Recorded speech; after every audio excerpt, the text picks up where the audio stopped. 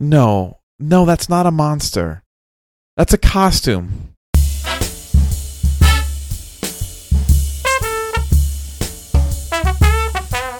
Hey, Nate, how's it going? Hey, Steven. Pretty good. So we've got some exciting topics today. We're going to get to A Quiet Place, which is a big movie. A lot of people I've heard talking about it, so I was glad to finally watch it. Good suggestion. Thank you. Also because you refused to watch Bird Box. I'd love to hear your thoughts on Bird Box this episode as well, because I will never watch Bird Box. So okay, we'll mix. I'm going to mix it in. I think it'll be germane. Okay, perfect. I wanted to talk briefly about a topic named treadmill stunts. I texted this to you during the week. Yes. Because I was running on the treadmill at a public gym, minding my own business, using the treadmill the way God intended us to use it, by walking, running, or jogging. Yes. On different degrees of incline. Right. A girl got on the treadmill next to me, put it on slow speed, and started doing sideways, somewhere between a crab walk, like sideways walk, and a deep lunge while doing it, kind of like side squats. Interesting. Facing me. Ooh. Facing towards me. That's weird. And so then I thought of, you know what? Is it ever appropriate? Because my first thought is, this is unnatural and wrong. But then I thought to myself, maybe there's hypocrisy in my way of thinking, so I wanted to bring it up to you. What do you think about treadmill stunts? Because I went down a dark rabbit hole. So maybe she was working on the obliques. I think that's the sidestepping muscle. I think most gyms now have a place for things like that, where they either have some fake grass, maybe some AstroTurf. Maybe it's the CrossFit looking area where they got the ropes and the things you jump on. And the boxes. Old tires. Right. I think that's more the place to do the weird maneuver. I think that's where you're supposed to do that. On a treadmill, now here's the thing. I tried a treadmill once, and it was terrifying. Mm-hmm. So I strictly do an elliptical if and when I go to the cardio area. And it's a cardio cinema in my gym. So it's very dark. So I don't got to see anybody, and they don't got to see me. And no one has to see you. Everything's shrouded in mystery. Put up the privacy curtain. That's right. And get to elliptical. Now, if a treadmill stunt results in a fail video, as previously mentioned on the show, I am all for a good fail. Yes. But yes, you are. I think in that situation, I think you have to consider proximity to other exercisers and awkwardness of the motion. Being on a treadmill immediately next to you and then facing you doing this, I feel like that's weird. Like, you shouldn't do that. Okay, but like, how would you feel about this? If some person was in the treadmill right next to you, had their feet not on the treadmill, but they had their hands on the treadmill, and they were doing like a plank on it, and they were like walking on their hands, not like doing a headstand, but doing like a... Are they doing like a Bugs Bunny, like walking with their fingers and toes? Like, yes. Crawling on like, how would you think about that if they were like doing an ab workout but not really using the treadmill? I don't think that's the intended use, because I don't think you need a treadmill for that. You know what I mean? I think you could go to an open space, crawl around on your hands. Right. Treadmill is for jogging, walking. I don't know. I am not a fitness expert. I know. I felt like I had some hypocritical thoughts because I've seen both fail videos of treadmills, which to me bring a healthy level of fear while on the treadmill that I'm going to step off to the side and shoot backwards into like a wall. But also I've seen, I would call them win videos of people doing crazy stunts on treadmills, like walking backwards and spinning around and doing all these cool dance moves. And I enjoy it on YouTube. Right, but not next to you at the gym. But not next to me at the gym. I think if you have a treadmill at home, do whatever you want, right? Right, absolutely. Listeners, chime in on it. Maybe I'm being closed-minded in the treadmill culture. One of the most fun things I saw at the gym is they had the Stairmaster machine. And I guess they sell these futuristic metal, like tinfoil suits, I guess so you sweat more or something. And I saw two people really hoofing it on the stairs in these tinfoil outfits, and that was pretty amusing. For whatever reason, treadmills, they don't seem sad to me, although you're not getting anywhere running in place. But as soon as you get on one of those stair things and the stairs are disappearing below you, It seems like some sort of torture device. Yes. Climb forever, and then you'll never get anywhere. It's basically like waterboarding. Did you say it's basically like waterboarding? Is that what you just said? No, I don't think so. No, what I I'm think. saying is, all right, hold on a second. I'm gonna get that quote. I think something happens in the brain. Basically like waterboarding. Stephen Roper. I think on a Got it. I think on a treadmill. Tweeted. On a treadmill. Thank you. On a treadmill, it's a reasonable thing your mind can grasp. Like you have this conveyor belt, you see it at the grocery store, you understand that it's in a loop. Like Wait, do you think that's how treadmills started?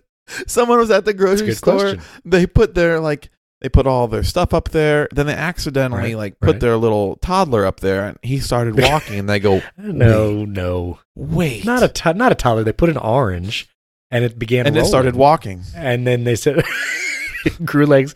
No, listen. A treadmill, I think, makes sense to the human brain.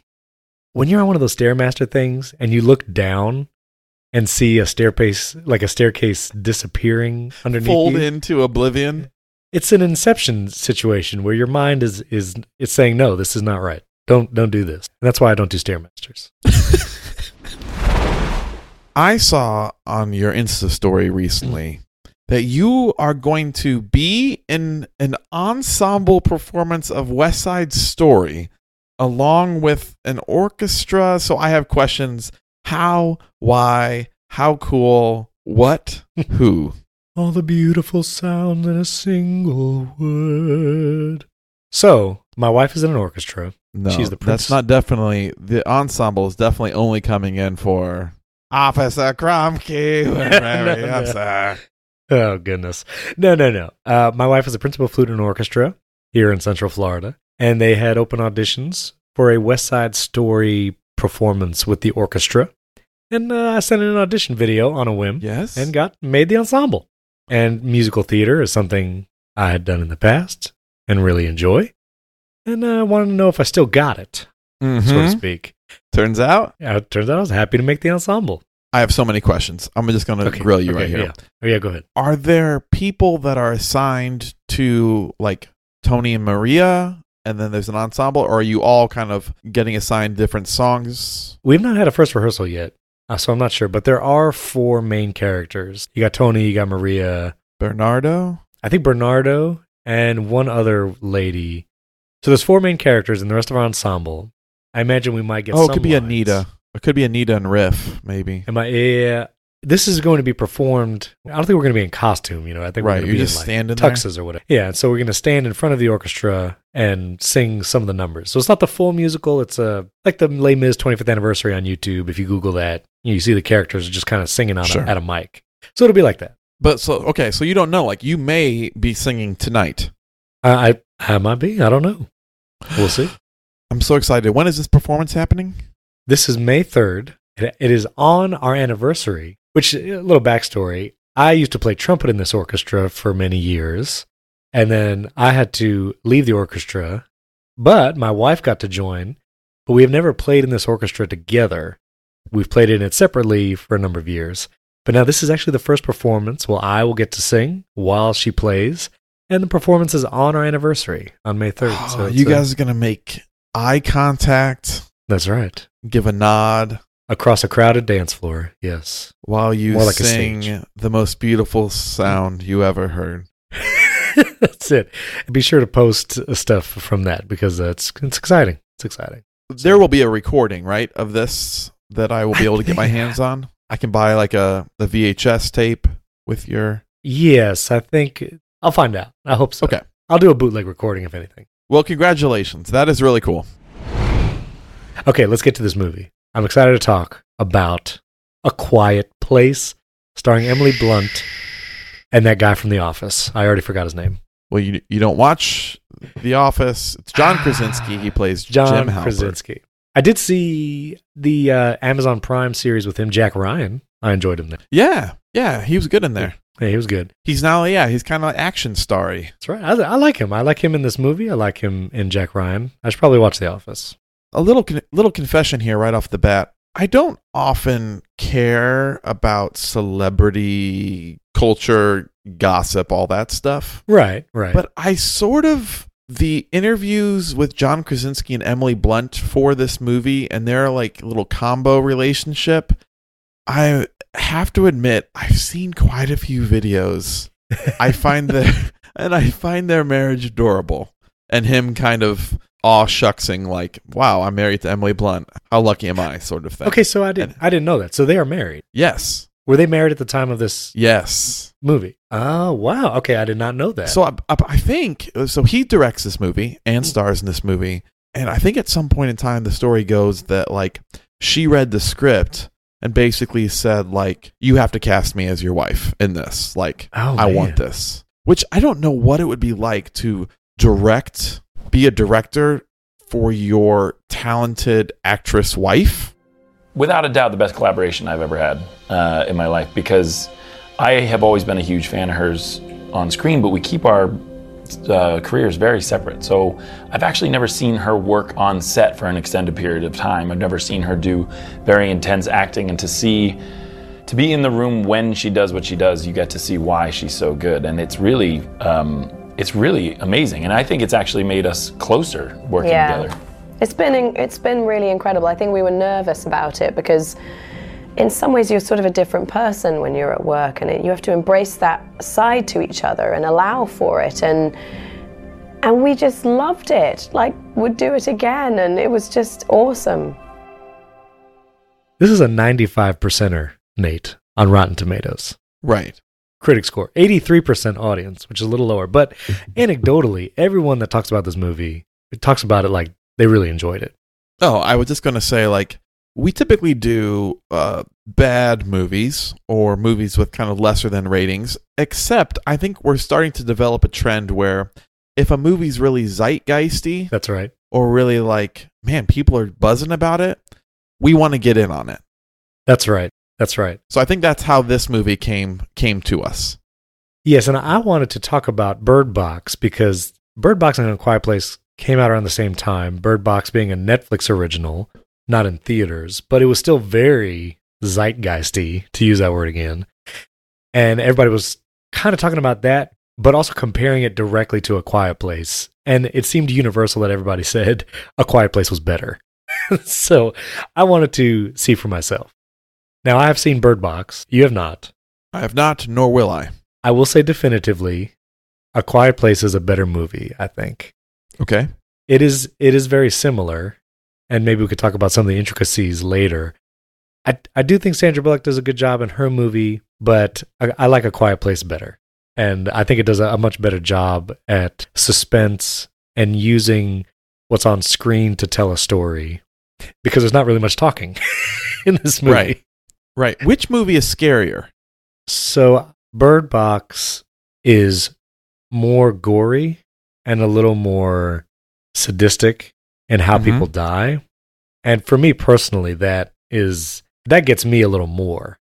And also you don't see the things in Bird Box. Right. Like all there is like wind and rustling of leaves, so you don't see it. And I think there are moments that are a little scarier, but I think A Quiet Place does better at suspense. Like the whole scene with Emily Blunt in the basement as she's going into labor, incredible amount of suspense. I had to watch this movie. I knew I had to watch this movie in broad daylight because I did not want to go to sleep having just seen this movie, and I think I chose wisely. Right. Because it is not as scary as Bird Box, but it is very suspenseful. This movie took me a long time to get to watch. I wanted it right away. Right. I basically sent out the bat signal to those that I like watching movies with, like, hey, would you be interested in watching a movie with me sometime in the middle of the day? Right. Ended up looping my wife into it. I didn't think she would actually watch it with me. She did. Oh, nice. So we watched it just one day she had off school, and about 2 p.m. with a palate cleanser movie in the chamber ready to go. Right. And then began it with the thought, well, I told her this beforehand. Let's talk during this movie. If anything gets scary or suspenseful, while I don't like talking when I really enjoy the movie, during a scary movie, I want a riff track over top of the movie. So I said, like, let's do this. And we did. No, that's good. So the first few shots in this movie are really beautiful. I think the cinematography is great. And the shots of that convenience store down the aisles with the shadows and the light coming through the windows and the little boy running around. The sound editing is incredible too. You know, you hear the footsteps and the pitter patter. The whole first scene was really set it up nicely. Right. And I do like it respects the viewer where it doesn't have to tell you everything that's going on. We see newspaper headlines. You get from context clues like, okay, you can't be loud, otherwise they will kill you. Right. But we don't exactly know. We don't know what their weakness is, and we don't know why this is happening or where they came from. And I like they gave you just enough information, I think, to be satisfying. Right. I don't like seeing necessarily like how the apocalypse happened. Right. I like jumping into it. I think that's what I Am Legend does. It has some flashbacks to like it all going south. Right. But for the most part, I like the jumping to the like, this is the world now. This is the reality. Now, that is one thing I just want to jump in here with Bird Box. They don't show the very beginning of the stuff happening, but we do hear that stuff is happening in other parts of the world. We don't know what's happening exactly. And it quickly comes to the Sandra Bullock character and her immediate people. And so I did like how they set it up in Bird Box. I think that was one of the stronger parts of the movie, the initial part. The way this movie is so quiet is incredible. There's a dissonant piano track at the beginning, right after the convenience store scene, and it was really beautiful and haunting. And that was a nice touch. And I think not much music until even the end after that first scene. So they did that. They chose tastefully what to do there, I think. Do you know that they edited, or this movie was edited at times with no sound whatsoever? Wow. And I think that is an interesting way to go about filming a movie, where they wanted to edit it in such a way where it's like the actual sound was not that important to the movie, which is really cool. Yeah, I mean, confidence in your script and storytelling. Because even script, like, there's just not a lot of talking. But when there is talking, it's really great. And so I do want to say that the first scene that this family has what seems to be like a 2-3-year-old-ish boy, and then maybe a 9-10-year-old boy, and then like young teenage daughter. And the smallest boy is trying to reach for this space shuttle toy in the convenience store, standing precariously on a laundry basket or some box. Immediately builds tension. Like, right from the get-go, you're like, wait a minute, this kid's going to fall. He could drop the toy. All these different things. Right. And so you're already, like, tense. When the father tells him to leave the toy, takes the batteries out, and then the daughter gives him the toy, you know there's a foreshadowing of doom. I did not expect the foreshadowing to come to fruition so quickly at the beginning of this movie. And when they're on the bridge and you hear the toy making the noise, it was just an incredible moment. Yeah. Like a heart-sinking, wrenching John Krasinski like running towards his son. I honestly didn't know what was going to happen. I was like, this could go either way, and I have no idea what to expect. And that it was so heavy right at the beginning, but also done really well. And I was like, oh man, this is going to be tough. Yeah, tough that monster and they show the monster pretty early on. Even it's if kind it's of blurry. quickly. Yeah, it's blurry. You don't get the full setup. But yeah, the monster kills the little boy early on in this movie, and you go, oh, okay, stakes are high. And I think it also does, it sets it up where, okay, clearly no one is safe. You know, because there are some movies, especially bad end-of-the-world monster movies, where you understand, okay, this person's not going to die because they're the star, or this person's not going to die. Right. And so I think this movie establishes early on that anybody might die, so don't even think you know what's about to happen. And I think that's good. I mean, again, it sets it up for a good story ongoing. That's a trope in monster movies that I really, really dislike. And I think I found that while I was looking at our top 5 list, is if you have a big ensemble cast, but you know who the hero is going to be, then you just go like, all right, here's what will happen. All of these side characters will get picked off one by one in grisly murders. Right. Starting with the more confident / cocky characters. And then at the end, they'll kill the main monster. And that is another parallel to Bird Box, where in Bird Box you could kind of tell, oh, something's off with this dude, or like all these people are going to die. And so this movie, I think, does a better job of not letting on what's going to happen. Right. And so when something happens, it is actually a genuine woe or relief or whatever it may be. Well, this whole family that lives in quietness with John Krasinski and Emily Blunt, his mom and dad, they have, I think, a proper level of caution a lot of the time. Right. I think some things don't make sense. We'll talk about that in a second. But I'm glad that no one was like completely stupid with like either being like really cocky or really dumb. Right. Because I don't like when especially in horror movies, one person's just like, "Oh, I'm fine. They don't have to worry about this. Goes out in the bar. I have a shotgun. I can kill any monster that comes my way." Right. Yeah. No one did that. So after that first scene of them on the bridge, we cut to the future. Unclear how many years, maybe just 1, 2. Does it say? I don't even remember. But we see Emily Blunt is pregnant. And first of all, side note, my family would not last 2 minutes in this movie if it was reality. I just want to say, we would be goners. I can attest to that. I've been in the Robles home. It is not a quiet place. So when you're a parent in those environments, you understand the tension, especially with young children. And so when I saw that she was pregnant, I said, okay, well, now we have the stakes and we have an impending issue that's going to have to happen. And my initial thought was, oh man, she's going to have to be in labor. She's going to have to do it without screaming or making any whatever. But then I was like, oh, wait a minute. Then the baby cries. Yes. Like, what are you going to do? Okay. I did have the thought, why are you guys pregnant? Oh my goodness. Yeah, I don't know if that's a very like serious thought. Well, but it was like, I was like, wait, you guys got pregnant? Right. And so that is, and again, it's unclear, again, the timeline of how everything happened. She could have been pregnant before all this went. No, I think it doesn't. After. Now, this is also a parallel in Bird Box where Sandra Bullock and another character are pregnant, but they are pregnant before everything starts happening. And so it is another issue where they have to deal with babies in these situations. Sound is not an issue in Bird Box. At least in Bird Box, it was like, oh, these people were already pregnant. They probably wouldn't have if all this stuff was actually going down. Right. But yeah, it did seem at best, and this is a judgment call, but it seemed irresponsible, especially knowing that these things hear sound and babies cry often.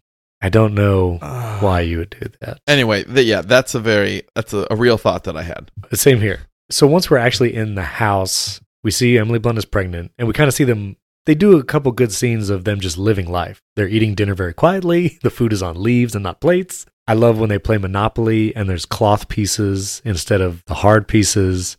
Right. All that is great. Using sign language back and forth with each other. It is important to know that the daughter is deaf. Right, and I do like has how a cochlear. Is that how you say it? Cochlear. Yes, cochlear implant. Cochlear implant or cochlear. Now you got me right. She has an implant. I do like how that is not overtly pushed on you. Like it didn't. It took me a little while to actually realize it. Did you see like the really creative filming of it, where if something is from her viewpoint or it's right on her face, all sounds cut out? I did not notice that.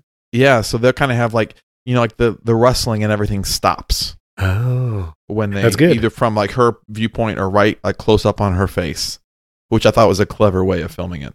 Yeah, that's very good. I think the daughter does a great acting job in many moments. Like there's the dinner scene when they all pray, which is interesting because they don't speak to pray. I was curious how they were going to do that. Right. But you do see the daughter, while they're all holding hands, kind of open her eyes and look around. And again, it builds a great character of like, okay, she's not 100% bought in to this family.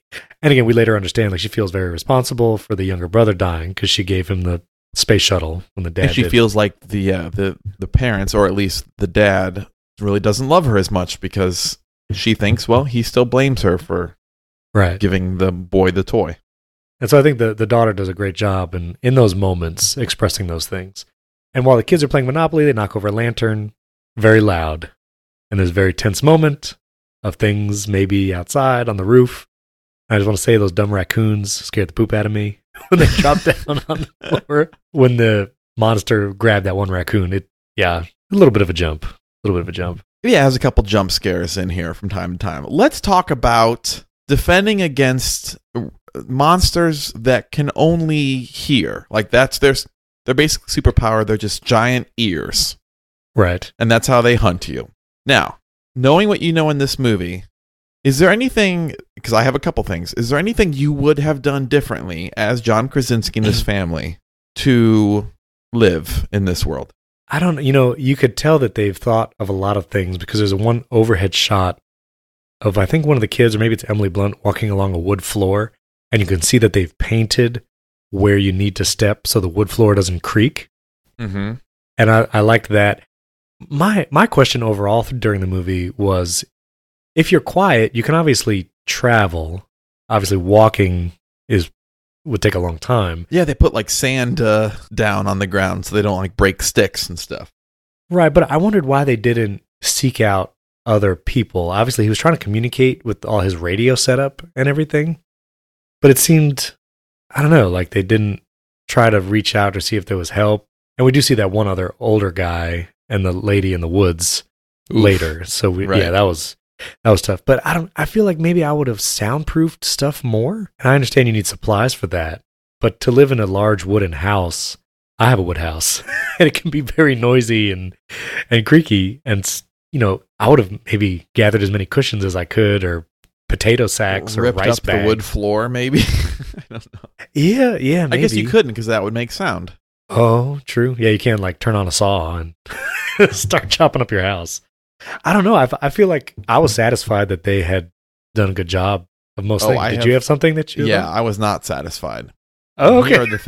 Here are the things I would have done. They go down to a waterfall or like rapids at some point in time. Yeah. And John Krasinski shows his son, like, look, we can like talk down here because the sound is a lot louder. Even yell. Like he yells into the waterfall. Oh, yeah. My original thought when seeing that is I would build my new dwelling right here. Like, that is true. I'd start carving a grotto into like behind the waterfall and be like, our family now lives here. Because if you can yell there, I'd be like, all right. Or I would say like, that's where we're going to have a baby.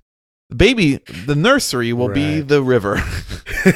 That is true. It would make a lot of sense. So that's one. My second thing is they soundproofed the room that she was going to have the baby in, I think. Right. They put up a bunch of like decoupage the walls, etc. That was like the vault area. Right. Why don't you just live down there? Yeah, you would think. Why don't you just build like a suit? Like soundproofing is a technology that is not in the future. Like people soundproof things really, really well now. Like a music studio. True. Right. I'd spend all my time basically making a soundproof bunker where you can talk all you want. I was wondering why they didn't talk. Why they didn't have a room to talk. I was curious about that. Like soundproofing, it's not impossible. And even if you had a soundproof space where it's like, we're going to go to a 5 foot by 5 foot room that we can stand in and have conversations in and close the door, that feels valuable. I love the one scene where Emily Blunt comes down to John Krasinski. He's doing his radio stuff, and she comes and has music playing. Again, the sound editing when she's lifting the earbud to his ear and it's kind of faint, then she puts it in the ear and you hear the music.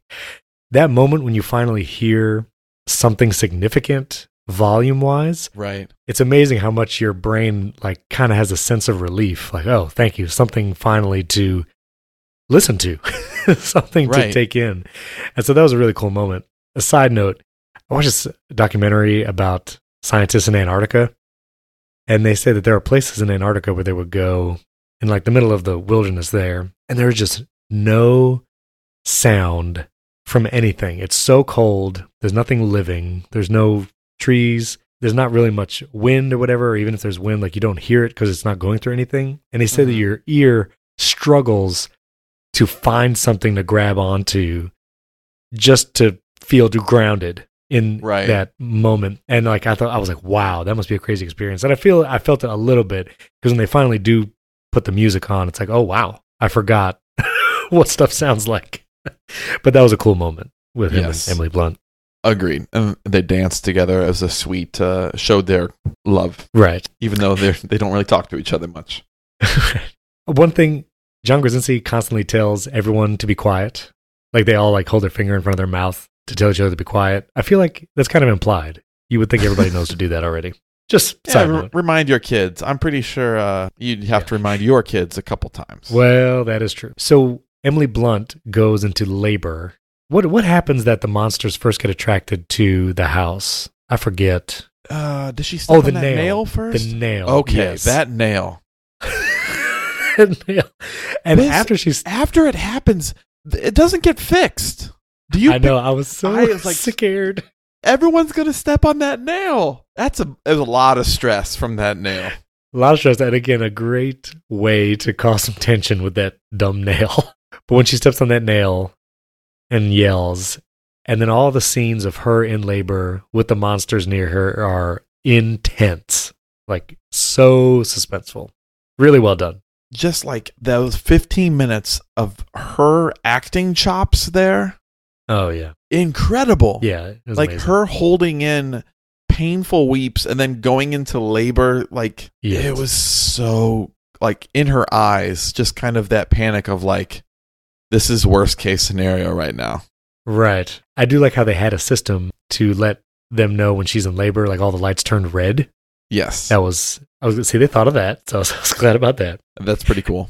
And now the rest of the movie is John Krasinski trying to get back to her and getting the kids and all that. And the grain entrapment scene, which Oh, yes. coming from growing up in a place where they had silos, like corn or grain entrapment was like a real thing and kind of a real fear of, you can like, you don't play around on top of stuff like that because you can like straight up quicksand drown, which is terrible. I was wondering, I didn't know that was the case. I thought you would just, could wiggle your way up. But that was intense when they were in that. I think it was corn they were sinking into. That was intense. Absolutely. And she was trying to tell him not to move because I do know that about quicksand. The more you struggle, the faster you go down. Or you're going to dig yourself in, right? Yeah. We had just had our second daughter 3 weeks before I read the first draft of this script. So I was a wide open nerve. Wound. Now listen, I'll cry at anything, like you. I mean, you sound like more of a sap than I do, but at the same time, no, but I would cry at anything. So I was very emotionally driven to make that a part of the story and make sure that people felt connected to this family. I actually personally think the movie's scarier because you care so much about this family because you don't want anything to happen to them. So when there are emotional moments in the movie, it's very hard because it's a very simple setup and a very simple group of relationships that you're keeping track of, and so you don't want anything to happen to anybody. So at this point in the movie, we start seeing a lot of the monsters. And I would like to discuss the monsters. Yeah, absolutely. Have you seen Stranger Things on Netflix? I have not. So the monster is very reminiscent of the Demogorgon monster in Stranger Things, with the head opens up, okay, kinda, and reveals some teeth. And so I was like, okay, that feels a little familiar. But for me, I always hope that a monster movie or an alien movie will somehow display a different form of something that is more original. And I feel like these monsters, again, are the humanoid. I think their arms are longer than their legs or something. Like they almost have a monkey-like physique. Kind of use like four limbs to run along. But it's still very much a head, arms, legs, torso. Still very much a human type shape. And I always wonder if you're going to do that, or if you don't have a really original shape, don't show it so explicitly, I think. One of my complaints about the movie Signs with Mel Gibson, they do such a good job of not showing you the thing the whole movie. You see a hand, or you see a silhouette, or a leg. You don't see it, but then at the very end when they show this green man standing straight up and down in broad daylight, you're like, vulnerable to water. Right. But it takes me out of it. And so I almost wish they didn't. Like at the very end, we see him kind of running through the fields to the house. And those kinds of scenes, or like the very first scene where the little boy gets taken, those are good because it's blurry. You don't really get a good idea of what it looks like. But the really straight on, like, here it is, I was less satisfied with that. Yeah, I'm with you. It's a making things kind of exoskeleton-y and insecty is a good way to like kind of bring some creepiness. So I understand what they did there. Yeah, you're right. It wasn't. There wasn't really anything too original about them, except for the whole like sound. Like that premise is really fun. Right. Yeah. No, that is good. So we get to a scene where the father, John Krasinski, him and the kids are out there. The kids are in this truck, and one of these things are trying to get to them. And John Krasinski comes to the conclusion that he has to sacrifice himself to save the kids. And so he's holding an axe, but he drops the axe and then screams. And the mother monster kills him. I want to know why he didn't try to at least use the axe to cut the thing. Right. If you're going to sacrifice yourself. Yeah, the whole like try to take one swing on your way out. If you're going to sacrifice yourself, because what's the guarantee that if you sacrifice yourself, your kids can then get away? Yeah. He wasn't that far away from them.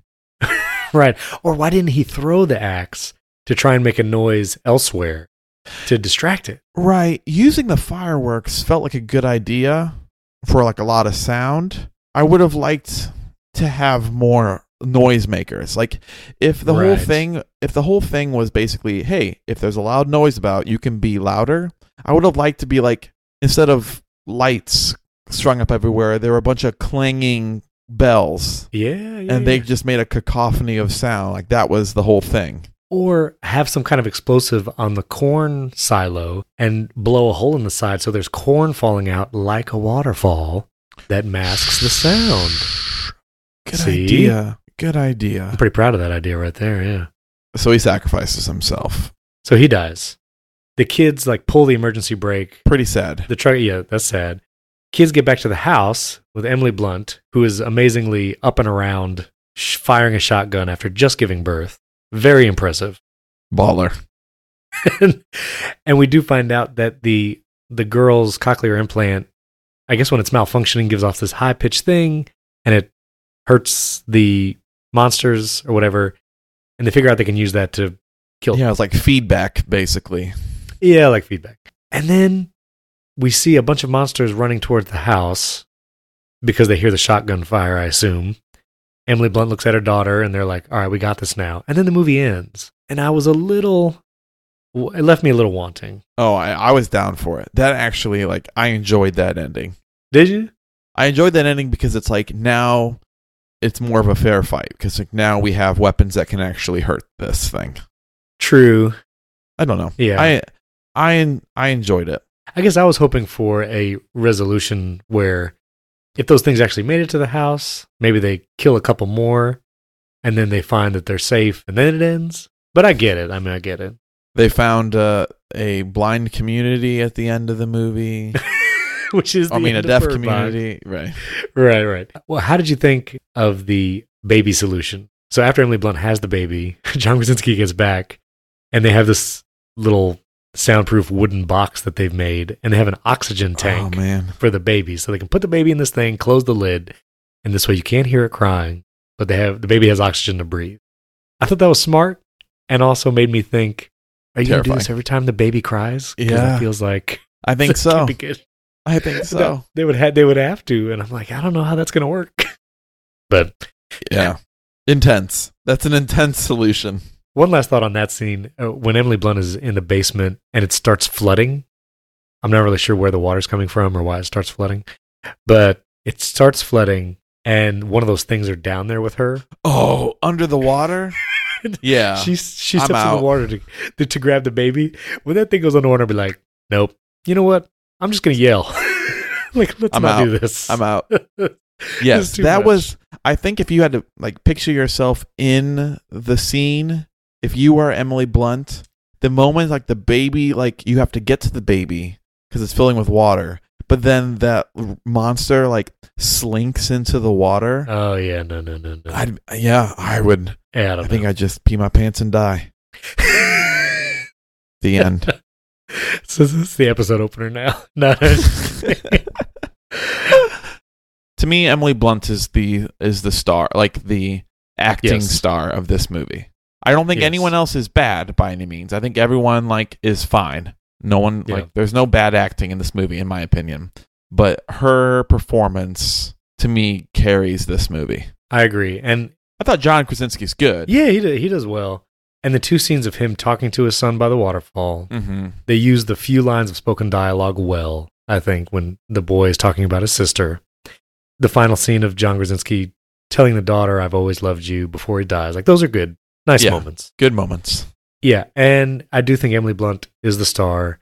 Comparing directly to Bird Box, I do feel like Emily Blunt does a better job in this kind of movie, in the acting and the creating of the suspense and the tension. She does really well. And I don't, people didn't like the end of Bird Box when Sandra Bullock finds the blind community. Mm-hmm. I was fine with it. It was like the end of I Am Legend, where the lady and her son find the Fort Knox of zombies or whatever. I was fine. I was fine with it, but All right, let's do it. on a scale of 0 to 5, is this too sad to say space shuttles? Space shuttles Yes, always? too sad. Different one. That's too sad, right? We got to do something different. It's too sad. It's too sad. From 0 to 5 cloth Monopoly pieces. Let's go with that. Okay. I think you went first last time. Yes. Jackson, if you still listen, I checked the spreadsheet. It is grossly out of date. So we have no idea what we're doing. Not asking you to keep up, but just saying, we have no idea who rated last time. But do your job. But do your job.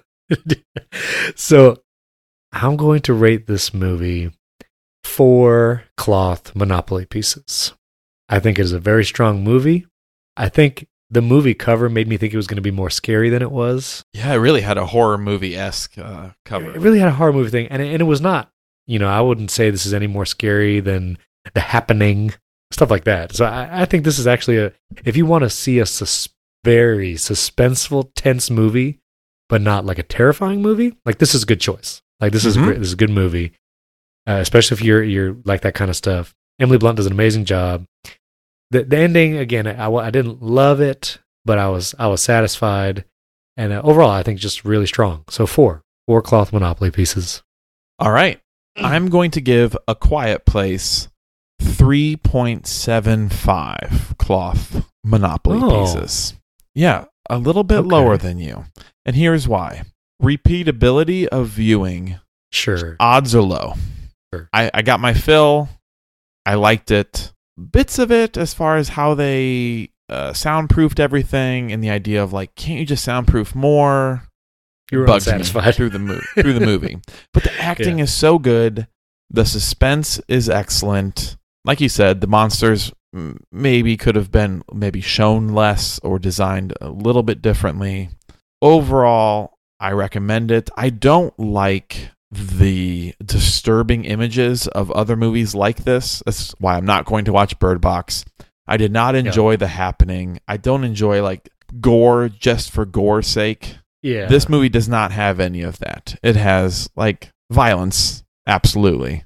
I think it's just as effective to have someone like blown off the screen in a one moment of violence than like sliced in half and then slid off the top, off the bottom half of their body.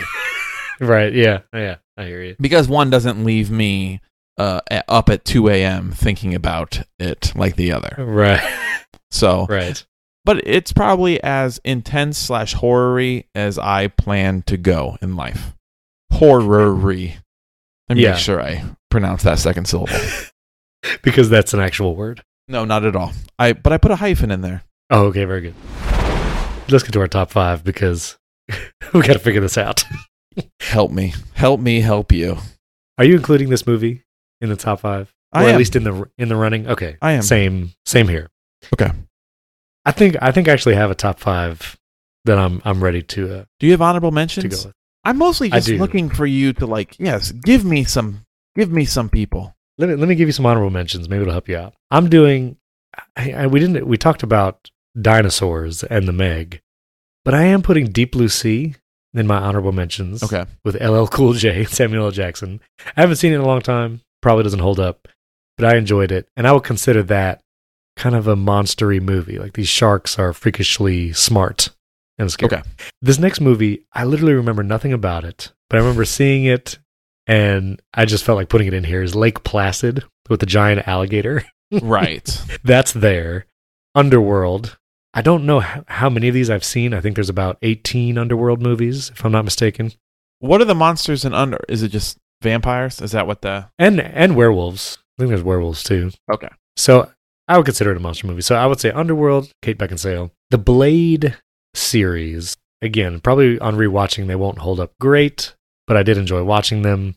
They left a strong impression. And the last honorable mention is the 2005 King Kong movie. I enjoyed watching that. From what I can remember, it's probably... Is that Jack Black in that one? No. Oh, Yes. I don't... Is it? Yeah, it is. Yes, it is. Yeah. But I remember it being decent. Like, not terribly campy. Okay. So I'm gonna put that in my honorable mentions. The 2005 King Kong. I did not see Kong Skull Island, which I remember you wrote a scathing review of that movie at some point. I did. Yeah. Do you have any that you want to put in honorable mentions? No, sir. Okay.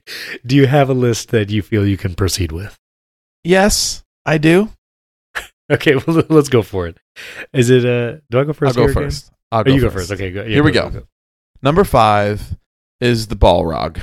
Balrog? Balrog.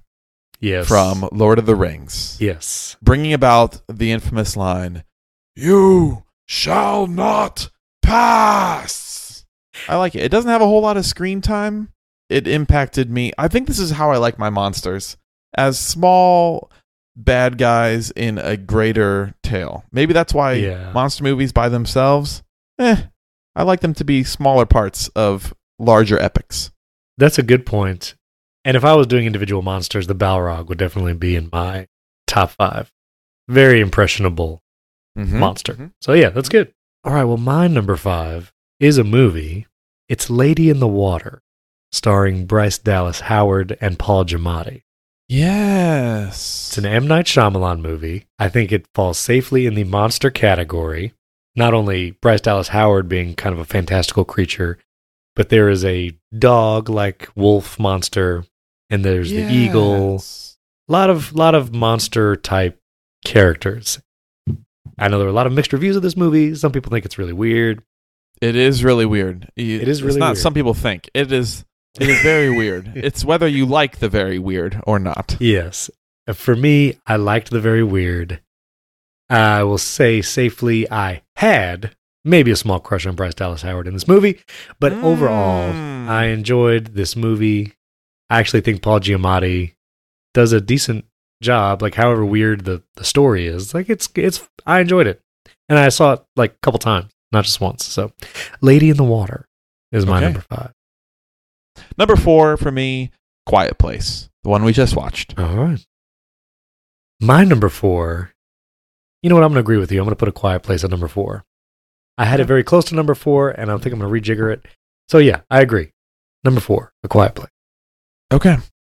Man, I'm missing so many monsters. Anyway, all right. Number 3 for me is King Kong. I'm not going to choose a movie because I think none of them are like incredibly great. Right. But I think just the size of King Kong, kind of cool. Yeah. I'm also down with a monster actually kind of helping you at the end, fight against other ones. Yes. Other worse monsters. We're going to have to see that new Godzilla movie that's coming out. Right. I'm just saying. Right. It's going to be terrible. It's going to be great. It's going to be terrible. All right. Now, these next couple are going to show my love for bad movies. Here we go. But the next one is Van Helsing, starring Hugh Jackman. Mm-hmm. I know this is probably not a great movie, but for whatever reason, I watched it many times when I had it on DVD. Really like Hugh Jackman. I think Kate Beckinsale is in this one also, kind of doing a quasi underworld role. But yeah, I liked that movie for some reason. I think it was because of the mixture of all like the fantastical story characters in one kind of thing. It's kind of the League of Extraordinary Gentlemen right, formula for a Transylvanian type monsters. Yeah. Right. Yeah. So yeah, Van Helsing is my number 3. A little tidbit for you. While in Seattle at some point in time, I went to a museum that had the official prop crossbow from the movie Van Helsing. Ooh. Oh, you know what? I needed to include that in my top Archers movie. I can't believe I didn't. Oh, you want to plug them in here? Do you remember your list? I think it would probably go above Hawkeye, under Katniss Everdeen. I just found my list. Okay. I think I would put him as number 3. And I would knock off the CW Green Arrow. So Okay, that works perfect. out. That works Yeah, out. You were So bending Van the rules Helsing is anyway. my number 3. Yeah. Thank you. So yeah, okay. Anyway, what's your number? My number 2 is Dracula. Ooh. I will get my Dracula self. See, I don't really like vampire movies too much, but I watched the movie Dracula Untold, Oh. 2014 movie with Luke Evans as Vlad, and this is kind of a Dracula origin story. Interesting. I thought that I actually sort of liked it. It is kind of like, starts with a guy who is bent on control and power as kind of a good thing at first, but then, like all things when you are seeking power and control to stop bad things from happening to the people you love, it sort of twists him and he eventually becomes full-on Dracula. A real Rise of the Sith situation. Yes. That's for you, Jacob. Only a Sith deals in absolute. I'm looking at the photos here on IMDb. It looks kind of like a fun movie. Medieval. You haven't seen it before, war-ish. huh? I have not seen it. It looks kind of fun. Yeah. It's I recommend it as if you like that kind of Van Helsing-esque feel. Well, as my previous pick implies, I actually do. Okay. My number 2, again, penchant for not excellent movies here. Tremors. No, just kidding. The Pacific Worm. Rim. I'm putting Pacific Rim as number 2 just because I really enjoy watching big robots fighting big monsters. And I'm doing the first one, not the second one. Uprising was not good. But the first one, I mean, also not good, but I enjoyed it more. So, Pacific Rim. Yeah. Okay, I'll put the kaiju in my honorable mentions, I guess. Yeah, that's okay. Thank you. Yes. All right. Well, give me your My number 1. Oh, number is- 1. Wow. Okay. I went Balrog, Quiet Place, King Kong, Dracula. That's right. Number 1, and this is kind of, I'm just thumbing my nose at monster movies in general with this final pick, Okay. is the Kraken from Pirates of the Caribbean. Oh, good pick. Now, Pirates of the Caribbean, not a monster movie, really. Krakens in general, or giant squids, underwater beasts to me are so much more scary than above ground kaiju. Like, I find the kaiju more scary when they're underwater. Giant Right. beasts underwater are terrifying. And I remember the scene of the Kraken coming up and just wrecking this pirate ship. Yeah. These giant tentacles. That is wonderful. That is what a monster should be, in my opinion. That is a good. I think all Good Krakens. I'll just give them, like, any Kraken to me is a perfect monster. Yeah, that is a very good choice. Well, my number 1. Gojira. No, I'm the 1998 Matthew Broderick. No, I really thought about doing it just to mess with you, but no, I'm not doing Godzilla. I'm actually doing another M. Night Shyamalan movie, and you might push back on this because there's not technically a monster in the movie, What? but my number 1 is The Village, M. Night Shyamalan. Now, I understand the monster is people in a costume, but we don't know that until the very end. And this is one of the monsters that, yes, it has arms and a head, but I felt like was actually kind of a cool look. Something that kind of resembled an animal, kind of like a boar, but the long fingernaily like claws and stuff. I don't know. Something about it. I liked it. And even though we see it full on in the daylight in the woods, it still kind of was creepy. And I don't know. I kind of liked it. I have been kind until now. No, that's not a monster. That's a costume. Yeah, I know. That's a costume from the. So it's not a monster. It's like in Scooby Doo. They take off the mask and like it was the innkeeper the whole time. But here's my defense: is I I didn't know to do individual monsters, so I was trying to do monster movies. And as a movie, it really pivots on these monsters. The whole in the dark, the whole fortress thing. Okay. You know, you're going to get hurt if you go in the woods by yourself because there's monsters out there. The premise is monsters, even though it's just dudes in a suit. Like, monsters are the pivotal character, honestly, like that progresses the story forward. So that's why I consider it a monster movie. Do you know it has Bryce Dallas Howard in it again? Yes, I know. I'm very much aware. But I do feel like M. Night Shyamalan, for what it's worth, in regards to monsters, I like his take on them. Even though the one of them was a costume. Like, I don't know. Like in Lady in the Water, we never see that wolf thing. Oh no, we do see it full on once. Yep, we do. Running across. But it's in the dark and it's raining. Yeah, but it's not as broad daylighty signs kind of thing. I don't know. Okay, then I will change my list slightly and say Enemy of the State, a 1998 movie with Will Smith. The monster there is surveillance and the big brother nature of That's industry and the government. If you think about it, aren't we all just... Anyway, my pick might have been a little... Yeah. I think if we went with... I think The Village had great suspense in it. Yeah, that's right. We can talk about the end of that movie and about all of that at another time.